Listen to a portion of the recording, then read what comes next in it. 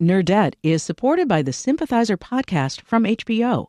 Join host Philip Nguyen in conversation with the cast, crew, and author Viet Thanh Nguyen as they discuss the making of this historic HBO original limited series. Stream new episodes of HBO's The Sympathizer Sundays exclusively on Max. And listen to the Sympathizer podcast wherever you listen to podcasts. Think on your feet for our Fast and Curious 5K, a one-of-a-kind race hosted by WBEZ and the Chicago Sun-Times on Saturday, July 27th at Humboldt Park. More info and early bird registration at wbez.org/events. From WBEZ Chicago, this is Nerdette. I'm Trisha Bobita. And I'm Greta Johnson. This week on the show, we are talking with Dan Savage. He is at the forefront of all of the good, sexy things.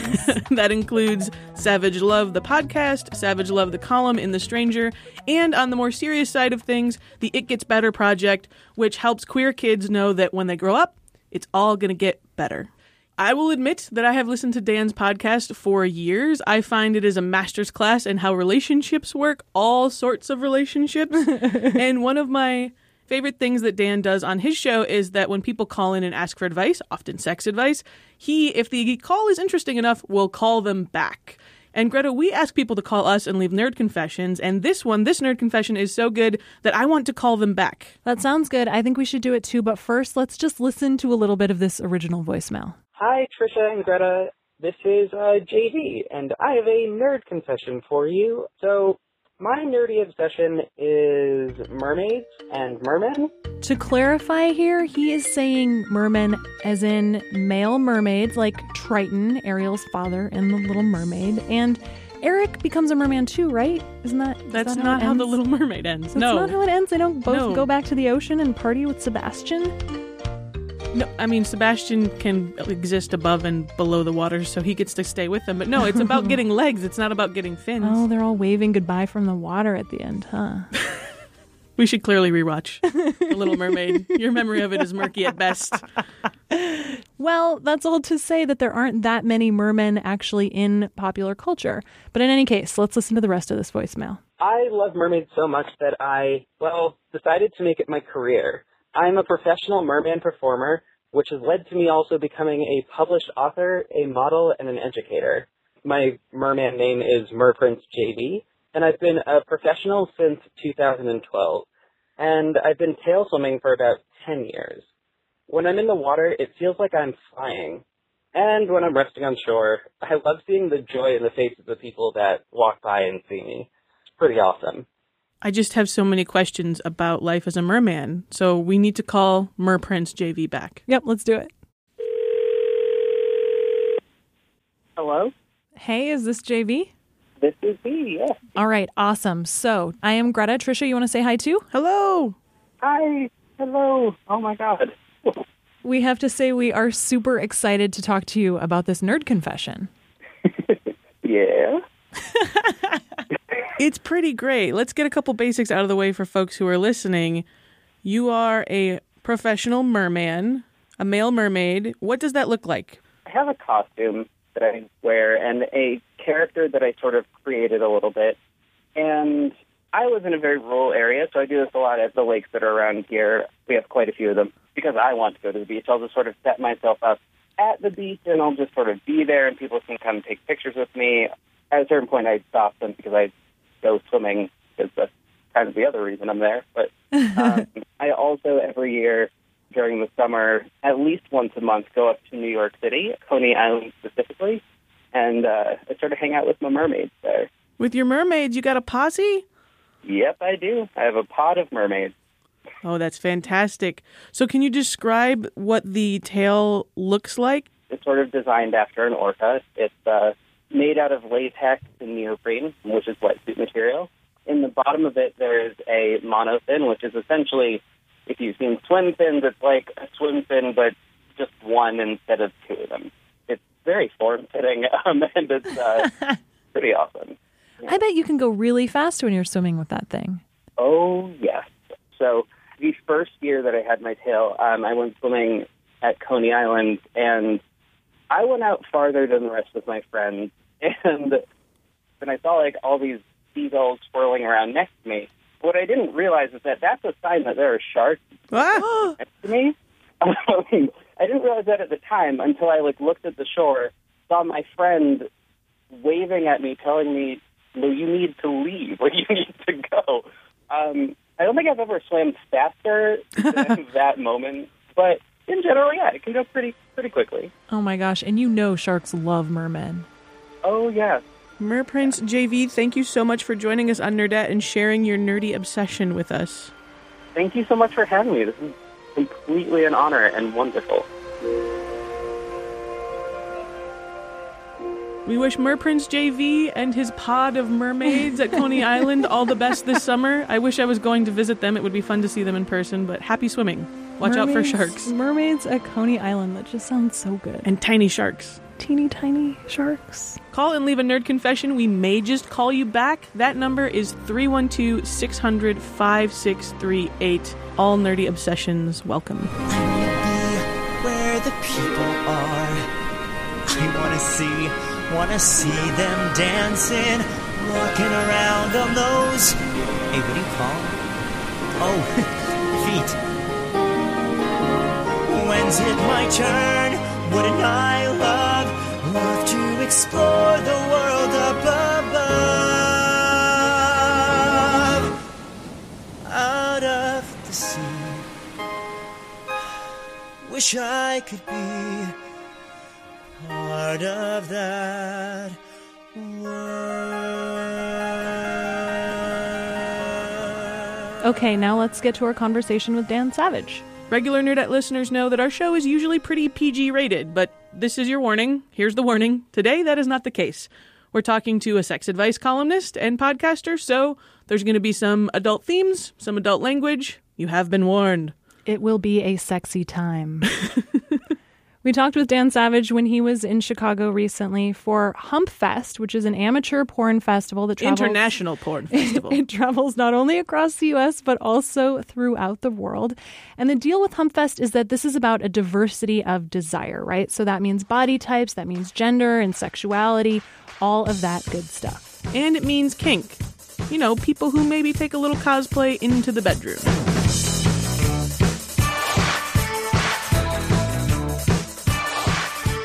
We have a question that we debate sometimes here on Nerdette, and so I want to get your answer right off the bat, which is kink just nerd sex? Is it just being nerdy about sex? There's a lot of overlap between the nerd community and the kink community. A lot of costumes in common. A lot of costumes and a lot of overlap between cosplayers and kink players. Maybe that's the same little chunk of the brain. Nobody knows. Nobody knows what makes people kinky, why some people snap onto some stimuli or exposure early in life and form an erotic connection to it that is lifelong and kind of compulsive and compulsory. Nobody knows. And so people have observed that you'll meet a lot of nerds in Kinkland, and I think that just makes Kinkland more interesting, more fun. It's funny thinking about even that phrase too within Nerdland, talk nerdy to me, right? I mean, there is just so much weird, interesting crossover there, I think. Yeah. I think with Hump, that's one of the things that it's all about, right? Is everything's cool. As long as everybody's having fun and having a good time, let's sort of see what everybody else is into. But I wonder for you, what is it like to watch people watching things that are not their thing? What is it like to watch the audience? It's my favorite part of Hump, actually, because by the time we do the screenings, I've seen every film 1,000 times, and we've been putting the festival together, and we curate it. And we actually watch the audience during the screening, because one of the things we tell people who take part in Hump, who participate, is that this is where you can be a porn star for the weekend in a movie theater and not porn stars for eternity on the internet. Yeah. So we can't have anyone taking video or photos during the screening. So we police the audience, and everyone has to put their phones away. And I watch people watch the show. And you have, 20, 30 short films, gay, straight, bi, trans, kink, vanilla, hardcore, softcore. And there is this thing that happens at almost every screening where gay guys are watching cunnilingus and straight guys are watching gay guys get fucked in the ass, and people who are vanilla are watching hardcore kink porn, and cisgender people are watching trans porn made by and for trans people about their thing and their sexuality, not just performing transness for cisgendered porn trans fans. And there's this great thing that happens where in the first 20 minutes, first 4 or 5, 6 films, everybody's just thrown back in their seat because that's not my thing. Those aren't the kind of bodies I'm attracted to. The age ranges, the whatevers. That's not my plumbing, not my kinks. Because when you think about it, you're home alone, masturbating in front of a computer, watching porn. You just click on exactly what you want to see. We click for you at home. You don't get to click. And so people are watching porn they would never in a million years watch on their own. And all people can see it versus what's not theirs, what's different, what's not mine, what's freaking me out. And then there's this moment where just the mood in the room completely flips, where the same audience of people who are freaking out or thrown back in their seats are laughing, cheering for every film, no longer having that, oh my God, reaction, even if a new film comes up that's something they haven't seen yet. And I think what happens is there's this moment where everybody, this group of 500, 600, 700, 800 people who could only see what was different suddenly start seeing everything that's fundamentally the same. That, for me, is not the mission of Hump. Hump is to titillate, entertain, and have fun, but it is this ancillary benefit to Hump that people have that epiphany, I think, perhaps subconscious epiphany, where they get more comfortable with everybody else's desires, passion, turn-ons, bodies, whatevers. I imagine, too, part of it is just that first few minutes, the uncomfortableness of sitting in a theater, like the Music Box Theater, this lovely theater here in Chicago, and watching something that you might be uncomfortable, even if it was three friends at home maybe it's weirder, actually, with just three friends at home on the couch than a big group experience. Because you never know what's going to happen, three friends at home on the couch. There might be things that might happen that you don't want to happen, three friends at home on the couch. That was the test of Hump. A friend of mine at work, we came up with this idea, let's do an amateur porn film festival, let's do a call for submissions.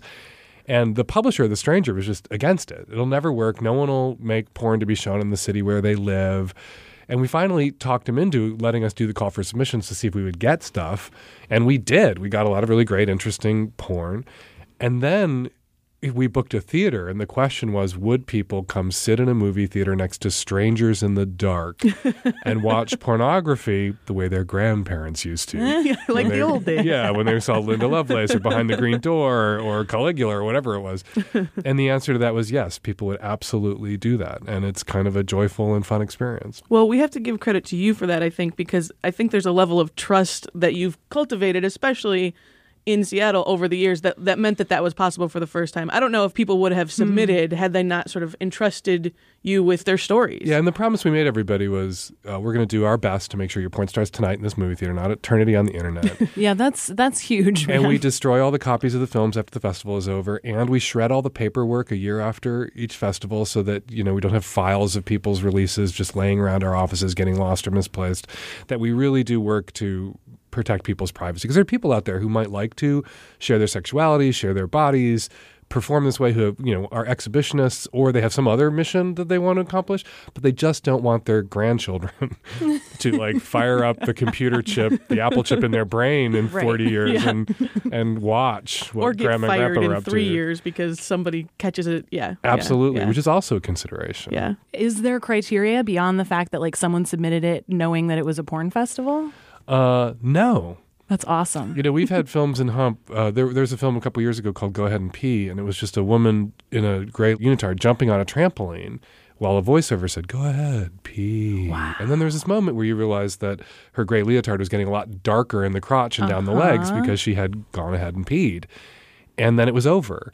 And people were like, "That's not porn." No. Look it up. There's a whole online kink around wetting your pants around, or forced urination or whatever it's called. And so that was somebody's porn. That was somebody's thing. And they shared it with us, and it was kind of fun and funny and amusing and humanizing and awesome. Sensually encouraged urination? Something. That's amazing. Gone ahead and peed. Seems like there's a graceful transition to be had, but we're not going to have it between this conversation and one of the other things we want to talk to you about, which is The Real O'Neills. This was initially called the sort of Untitled Dan Savage Project, right? And now it's this ABC sitcom a couple years later. I'm gathering that maybe you're sort of watching the show more than actually being active sort of on set or anything. I read the scripts and I share some thoughts, like real Northside Irish Catholics don't go to the St. Patrick's Day parade. Was one of my thoughts. Yeah, so they had a whole episode built around this family. This Irish Catholic Northside Chicago family goes to the St. Patrick's Day parade with their own float. And I was like, that wouldn't happen, but I guess it happens in sitcom land. Shannon, come on, get down here.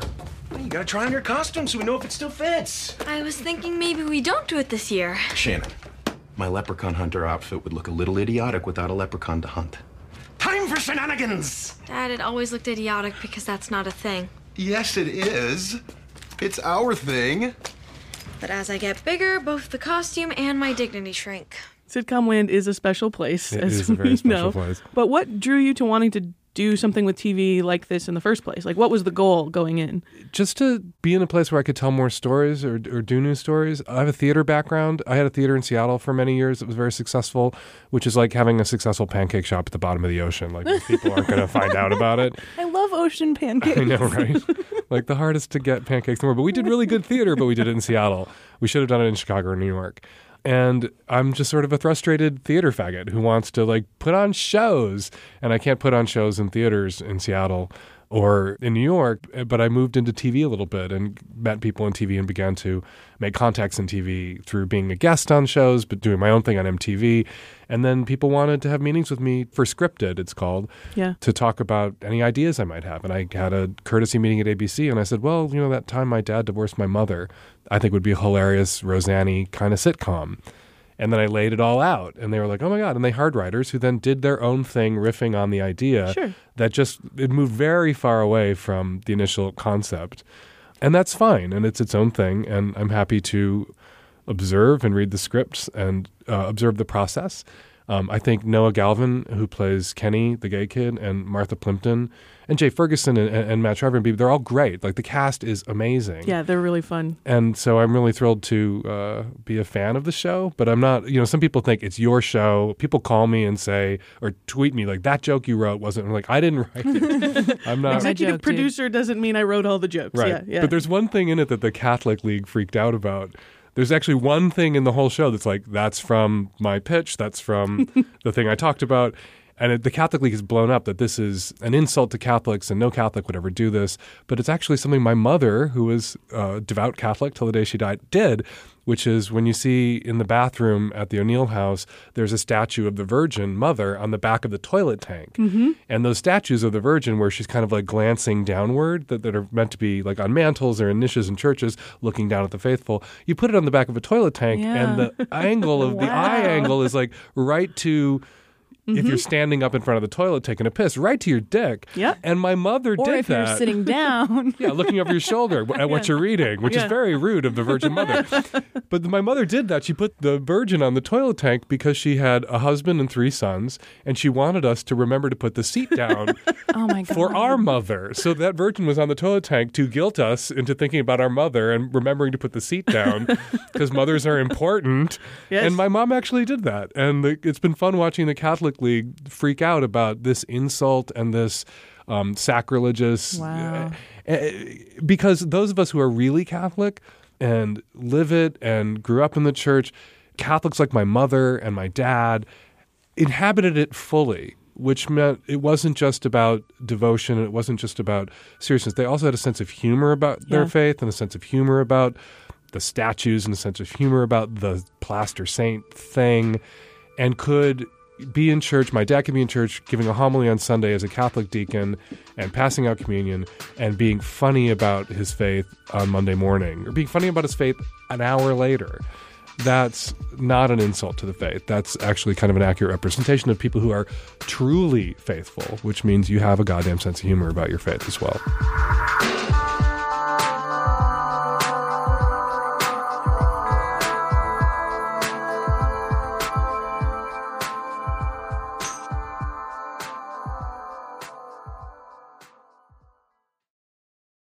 Nerdette is supported by the Sympathizer podcast from HBO. Join host Philip Nguyen in conversation with the cast, crew, and author Viet Thanh Nguyen as they discuss the making of this historic HBO original limited series. Stream new episodes of HBO's The Sympathizer Sundays exclusively on Max, and listen to the Sympathizer podcast wherever you listen to podcasts. Think on your feet for our Fast and Curious 5K, a one-of-a-kind race hosted by WBEZ and the Chicago Sun-Times on Saturday, July 27th at Humboldt Park. More info and early bird registration at wbez.org/events.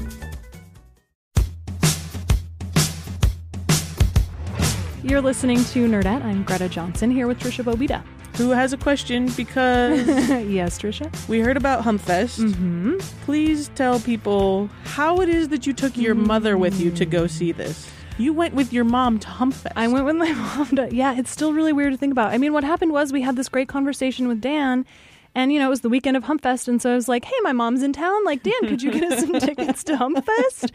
And I hadn't really thought it through, and then all of a sudden I was, like, sitting in this really beautiful old movie theater here in Chicago next to my mother, bracing myself to watch porn. Oh, boy. Yeah, it was really, I mean, I've talked about my mom a fair amount on this show. She is, like, a very open-hearted, open-minded human being. But this is about other things being open. Right, yeah, like, I mean... We saw a lot of things that we have never seen before, and it was fascinating. I'm just going to say that. Yes, Trisha? Did she, because she laughs really loud at funny movies. Yes, she That's does. One of the things I love most about your mom is that she just laughs with her whole heart when she really thinks something is funny. Mm-hmm. But I wondered, did that happen to her watching these? Were they funny, or was it just uncomfortable? Yeah, no, most of them were, a lot of them were pretty funny. Some of them were intentionally funny. Some, there were just goofy minutes within them. I mean, it really ran the gamut from, weird scripted, there was this one about a semen collector that was pretty funny.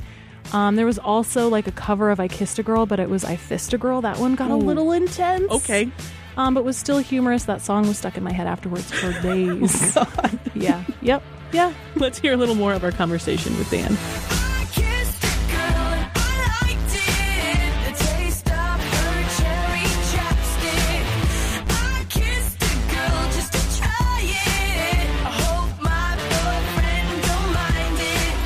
I know that for you, musical theater is sort of a place where you and Kenny, the character in the show, have some commonality. Listen, I just have to tell you, Trisha has just been waiting for the past 10 days to be able to talk with you about musical theater. This is it, right 10 here. days is when we've been talking about it. Maybe years. I love musical theater. Everything I needed to know about life I learned from musicals. Talk a little more about that, because I think people like Greta, who are late to the party, she's a Hamilton fan, so now I'm trying to convince her that there's more to the world. Hamilton fan. Exactly. I'm sorry, exactly. no. Oh my God, guys, have you heard about musical theater? It's a thing. I just heard Hamilton. I know, that's I called her. up Trisha, yeah. I just That's didn't her. grow up on them, But I think you and I, in kind of a similar way, grew up on them. My dad was sort of a generation removed from the age of the rest of my friends' parents. And so we, Friday nights was MGM Movie Musical night on VHS. And that was sort of what the family came together around. It was very much what our nuclear family did together. It was the common interest my mom and dad both have. Yeah, it seems niche and it seems queer now, musical theater, but it really was mainstream pop culture. Frank Rich writes about it, in Ghostlight, his really terrific memoir about growing up, that musical theater was pop culture. Musical theater was Beyonce dropping a new album. I grew up in a house, my parents were a little too old to be hippies, but their younger siblings were all hippies. I would go to my uncle's house and there would be the Don McLean album and whatever, Hair. But my dad, who's, straight Irish Catholic cop, had an 8-track tape collection that included Camelot and Oklahoma and Cabaret and Carousel. And those are the things I grew up listening to, were those 8-track tapes. And I loved them. And they spoke to my soul in this way that I never quite understood, but really was the first sign. I came out to my parents as a teenager, which is rare for gay men of my generation. And they had no idea. They couldn't have known. And I looked at them and said, when I was 13 years old, turning 13, my 13th birthday, you asked me what I wanted. And all I wanted was tickets to a chorus line. And you couldn't infer from that something was up. And they couldn't then, because for them, that wasn't a dead giveaway. That was just something everybody was interested in. I don't know. It became that when rock and roll ruined everything. Oh, yeah. So do you think it is coming full circle, though? I mean, with stuff like Hamilton and Glee, I think Glee. But even then, the live TV, what was the live Peter musicals, Pan, yeah. I feel like it is maybe coming back around where to say you love musical theater now doesn't necessarily indicate that you are a closeted gay man. Or an out-of-the-closet gay man. Some of us are out of the closet that's about... That's fair. About loving musical theater and sexual preferences. Loving dick and shows. Maybe it is coming around. Maybe you see, Matt Stone and Trey Parker. Yeah, Who not only, did Book of Mormon, but South Park, Bigger, Longer, and Uncut is the best movie musical of the last 20 years, and I include Chicago in that. I think it's better than Chicago. And they have just this three-dimensional love for and understanding of musical comedy, tropes, cliches, and are able to do it and mock it at the same time, which is what South Park Big Long Uncut was. But then Book of Mormon was really just doing it and loving it and knowing it. And they're straight guys. And so maybe it's come around. Maybe everybody's back. Welcome back to the musical theater, folks. The gays are like the Irish during the Dark Ages. We saved civilization. We sat in our preserved it for the rest of us. We've been waiting for you. Copying and recopying the texts in our monasteries. And now along come the straight people ready for musical theater again, and we saved it for you. Oh, that's amazing. So what's next for you in the Worldwide Media Takeover? I feel like you're doing all of the things. Like, what haven't you done when it comes to taking over the world? What's well, next? I just sold another TV show, yes. but this time I'm writing it. That's what I learned on The Real O'Neills. If you really want to be in charge of what gets on the air, you have to stand up and write it. They did ask me when I first pitched ABC on the idea that became The Real O'Neills if I wanted to write it. And I was like, oh my God, I'm too busy to write it.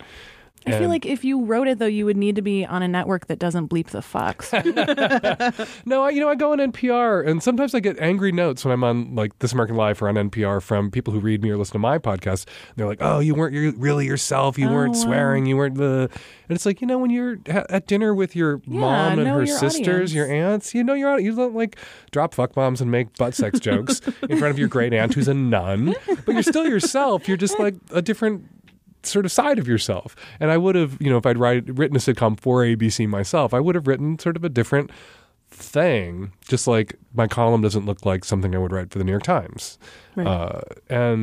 But this time, assume in the New York Times that all your acronyms that have developed over decades will be understood by the audience. But I did actually get the dirtiest joke ever onto the op-ed page of the New York Times without them realizing I did it. Oh, really? Now I want to know what it is. Look Do I up have to go look it up? the op-ed I wrote about Brokeback Mountain. You would think they would be looking carefully in that one for look for such a pitching thing. tents. Ooh, I like it. Excellent. I like it a lot. Well, what can you tell us anything else about this new project, or just that it's happening? Just that it's happening, All right. and it's about two couples. And it's really moving into a space where... God, I sound so LA right now. It's going to a place and writing about something that really, I think, 25 years of fielding questions at Savage Love has prepared me for. Cool. It's about two couples. One's in a sexless relationship that works, and there are sexless relationships that work if everyone's happy and content. Doesn't matter if there's sex or not. And one's in a kind of non-monogamous, very sex-full relationship that works. And one person from one couple and another person from the other couple become friends as their relationships begin to stop working. And it's about the collapse of a sexless marriage and the collapse of a non-monogamous marriage. Huh. Wow, All right. that sounds really good. And the fucks will be bleeped? No, they will not. good. Because this is Yay. going onto a platform where we can not only not bleep the fucks, but show them. Well, we'll all look perfect. forward to that. As we know with TV, it sometimes takes a very long time to actually get it done. I remember the first time that something bubbled up about the TV show The Real O'Neills. It was like a couple years ago that something popped up. And I remember a friend of your brother's, and I was like, so is this going to be like, are we going to see some iteration of you? Because that will be hilarious for me to watch on screen. But I don't think that that's really even in the show. Even the family structure is a little different. You don't have the same amount of siblings even. Not the same amount of siblings. It's very, very different. I would say, though, that there's something in the show that I think does reflect my relationship with Billy. There's only two brothers, not three brothers, but the older straight brother and the younger gay brother get along like a house on fire and have each other's backs in this way that Billy and I did growing up. That's very sweet. I like super that. sweet. Yeah.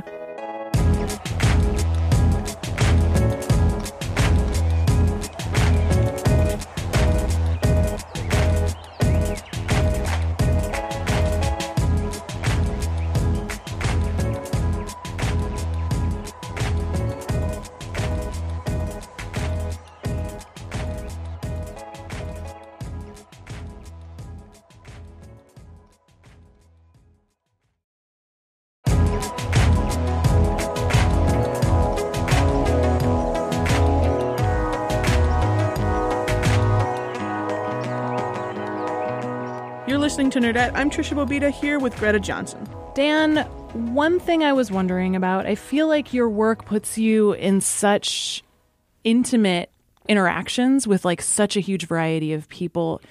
It's got to be really rewarding in a lot of ways, but also kind of maybe exhausting if you're not necessarily ready for it. And so it got me wondering, like, do you have a version of a Sabbath when it comes to like staying away from? Do you draw lines where you're not on Twitter? I'm just curious. My version of Sabbath is called marijuana. Oh, okay, cool. So I take breaks that I live in Washington State where marijuana is legal. And, we can go to the marijuana shop now and buy edibles, and I buy lozenges. And every once in a while I'm like, you know what? I'm just a little too wrapped up in crap right now. So I'm going to put this lozenge in my mouth, and an hour later I will not be able to be wrapped up in anything except maybe House of Cards. There you go. It's funny. I really love your use of the term culturally Catholic because I like to say that I'm culturally Lutheran, which really doesn't mean anything except that I like to eat potatoes. And you're going to hell. My grandmother would interject if she was here. No, man. Me and God, we're fine. We got grace. No it's Pope, no heaven. No Pope, no heaven. No Pope, no heaven. I consider myself sort of half culturally Catholic too. My mom was Catholic. My dad was like assertively, almost aggressively atheist, which is always a fun combination in a household. And and I remember your story that you did for This American Life back in 2009 for Return to the Scene of the Crime. It was one of those moments for me when I first went, oh, this is radio. Radio can do this. And so a little bit of why I'm in this room at BEZ is thanks to you. So thanks for that. That's sweet of you to say. Thank Ira for that. Yeah. Well, he's thanked enough. Yeah, you don't that's need true. to keep thanking all those him. Peabodys out there. He's fine. He's got an Emmy and a Peabody and a To hell with him. But I did find it refreshing to hear someone sort of say, if you don't feel like the trappings of a religion actually belong to you because you've rejected them in some ways, but then as soon as you lose someone or you're in a moment of crisis, you realize why other people are using them and you kind of want them but don't feel like you deserve them. Right. They provide a structure to moments that where you're literally going to pieces. Like we would not, when my mother was dying in front of us, we literally would not have known what to do or say at those moments or do with ourselves at those moments. How to pass the time while your mother's dying in front of you and still conscious and realizing she's dying. Like, what do you do in that moment? And to have those prayers, to have those incantations, to have things said for and in front of, and to say them with your mother that were said with her mother and her mother's mother, and going back, you just felt this connection to your own mortality and a way to solemnize a moment that otherwise was just so shot through with rage and despair and anger and loss. And there's something to that need for ritual. And you can pull out, and as I realize, when I say I'm culturally Catholic, what I mean is like I've removed or what's fallen away is the belief in the hocus pocus or the higher powers or supernatural anything. But what remains is an appreciation for the ritual and for everything else that accrued around the hocus pocus that is really just musical theater. That's really camp in a way. Being sorry, grateful. Right. And that stuff for us humans is sort of seems to be hardwired into our consciousness and the way we express ourselves. And to have your cake and eat it too, to have your rituals that you've shared with your family without having to have the hang-ups of the hocus pocus or the belief in spooks. I think we should be able to do that. And it was my Jewish friends who actually modeled that for me. When I talk about being culturally Catholic, I was sort of a bitter ex-Catholic, won't go to church. If I go to church, I'm not going to like stand up when other people stand up, sort of indignant jerko. But it was, hanging out with my Jewish friends who helped start The Stranger in Seattle that I moved there with to help get The Stranger off the ground, who I knew to be bacon-eating atheists with crazy senses of humor, who then all got together for Rosh Hashanah and Yom Kippur and did it for real. And I was like, how do you do that? You don't believe it. Like, because culturally we're Jews. And I'm like, oh, okay, culturally I'm Catholic. So I can hang on to all the crucifixes. I can have a crucifix on the wall, literally, in every room of my house because it's comforting. Yeah. That tortured guy nailed to the cross with the abs. It's comforting just Makes to it feel like home. see him. He's got a great bod. He does. And it does feel like home because the crucifixes that are on the walls in my house belong to my grandparents and great-grandparents. Yep. Who's, I know my grandparents. I don't know my great-grandparents' names.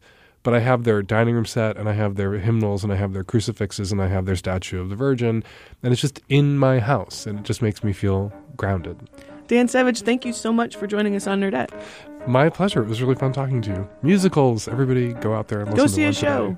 Yeah. Once a day? Did you just say that? Yeah, at least once a day. I listen to musicals all day long. One singular sensation, every little step she takes. One thrilling combination, every move that she makes. Thanks so much to Dan Savage for joining us on Nerdette. And thanks for the tickets to Hump, Dan. I would not take my mother to a porn festival. This is one of the ways in which you and I differ, Greta. It's true. I love That's Marsha not a very thing. much, but yeah.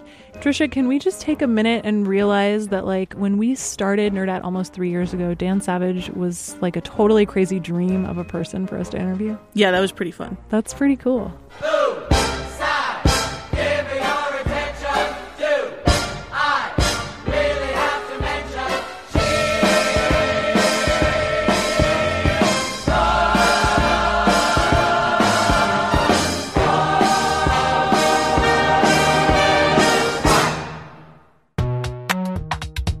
This show is produced by us. I'm Trisha Bobita. That's Greta Johnson. Yes, our interns are Sebrin Mallard and Maya Cole.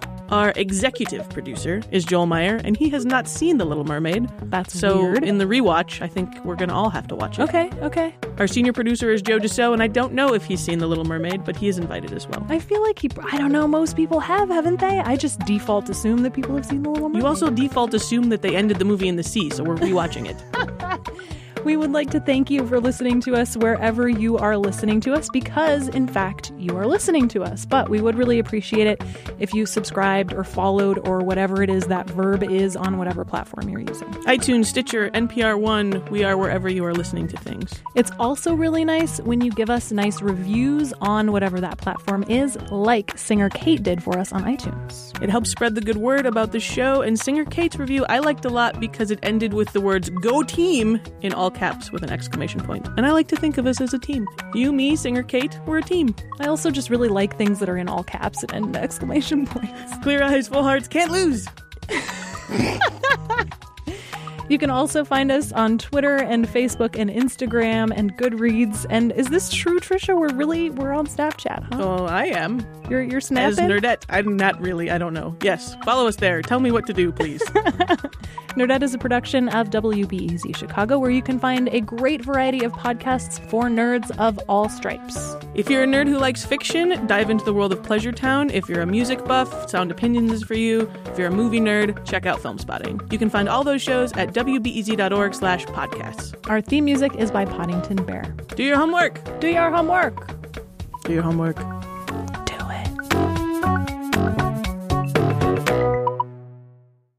Nerdette is supported by the Sympathizer podcast from HBO. Join host Philip Nguyen in conversation with the cast, crew, and author Viet Thanh Nguyen as they discuss the making of this historic HBO original limited series. Stream new episodes of HBO's The Sympathizer Sundays exclusively on Max, and listen to the Sympathizer podcast wherever you listen to podcasts.